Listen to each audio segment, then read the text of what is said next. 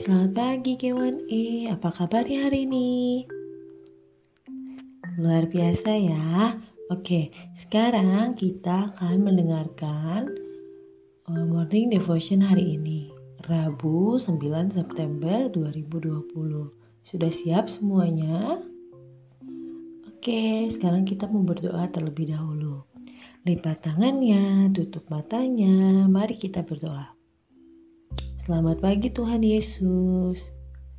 Terima kasih untuk hari yang baru. Sebentar kami mau mendengarkan renungan-Mu. Berkati kami Tuhan. Amin. Judul renungan hari ini sama seperti kemarin, Aku Bisa. Renungan hari ini terinspirasi dari Kejadian 40 ayat 6-19. Jadi kalau kalian mau buka kitabnya boleh ya. Ini mau nyanyikan sebuah lagu dulu sedikit ya. Bergumandang suara dari seberang, kirimlah cahayamu. Banyak jiwa dalam dosa mengerang, kirimlah cahayamu. Kirimlah pelita Injili menyentak yang terlelap. Kirimlah pelita Injili menyentak yang terlelap. Apa sih maksudnya kirimlah cahayamu? Nah, dalam lagu itu maksudnya adalah kita diajak untuk menyatakan kasih Tuhan kepada sesama. Caranya, coba kalau teman kita ada yang sedang sedih, apa yang kita lakukan?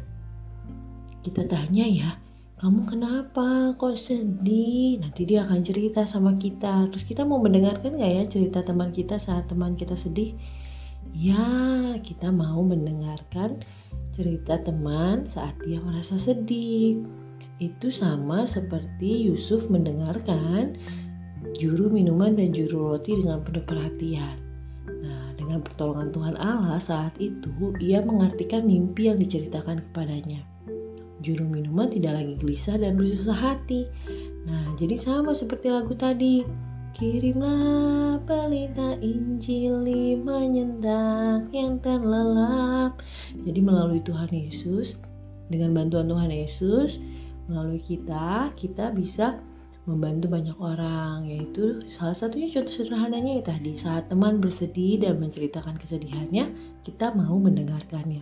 Terlihat sederhana, tapi kita sudah meringankan kesedihan teman kita. Dengan bercerita itu, saat orang sedih, dia akan lebih merasa tenang. Nah, jadi kamu telah mengirim cahaya Kristus seperti lagu yang tadi dinyanyikan. Jadi seperti pada Kejadian 40 ayat 6, ketika pada waktu pagi Yusuf datang kepada mereka, segera dilihatnya bahwa mereka bersusah hati. Jadi seperti kalau kita melihat teman kita ada yang bersusah hati, kita boleh tanya, kamu ada apa? Mau cerita atau tidak? Mungkin saya bisa meringankan beban kamu sedikit. Mungkin saya bisa membuat kamu sedikit lebih senang. Atau kalau misalnya seperti kita nih di sekolah, ada teman yang lagi sedih, lagi duduk di mat, tapi mukanya sedih, mau nangis. Kita boleh tanya, hei kamu kenapa sedih? Kenapa kamu menangis? Nanti dia akan menceritakannya. Mungkin dengan menceritakannya, hatinya akan sedikit lebih lega. Tapi jika kita sudah bertanya, terus teman kita belum mau menceritakan, tidak apa-apa. Mungkin dia masih butuh waktu untuk meluapkan kesedihannya. Oke, itu renungan kita hari ini. Kita mau belajar menjadi orang yang lebih peduli terhadap sesama. Sekarang mari kita berdoa. Lipat tangannya, tutup matanya. Selamat pagi Tuhan Yesus. Terima kasih untuk renungan hari ini. Kami mau belajar menjadi anak yang lebih peduli lagi. Berkati kami Tuhan. Amin. Ya, jadi kalian juga harus coba belajar untuk lebih peduli terhadap lingkungan sekitar. Lihat mama di rumah juga boleh. Kalau mama lagi kesusahan, tolong mama, bantuin mama. di rumah. Itu juga salah satu contoh kalian peduli terhadap orang lain. Oke, ayat hafalan kita bulan ini kita harus coba katakan terus setiap hari ya. Ayat hafalan kita yaitu Efesus 4 ayat 2a.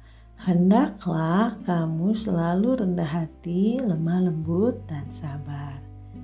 Oke, sekian untuk morning devotion kita hari ini. Sampai berjumpa lagi besok.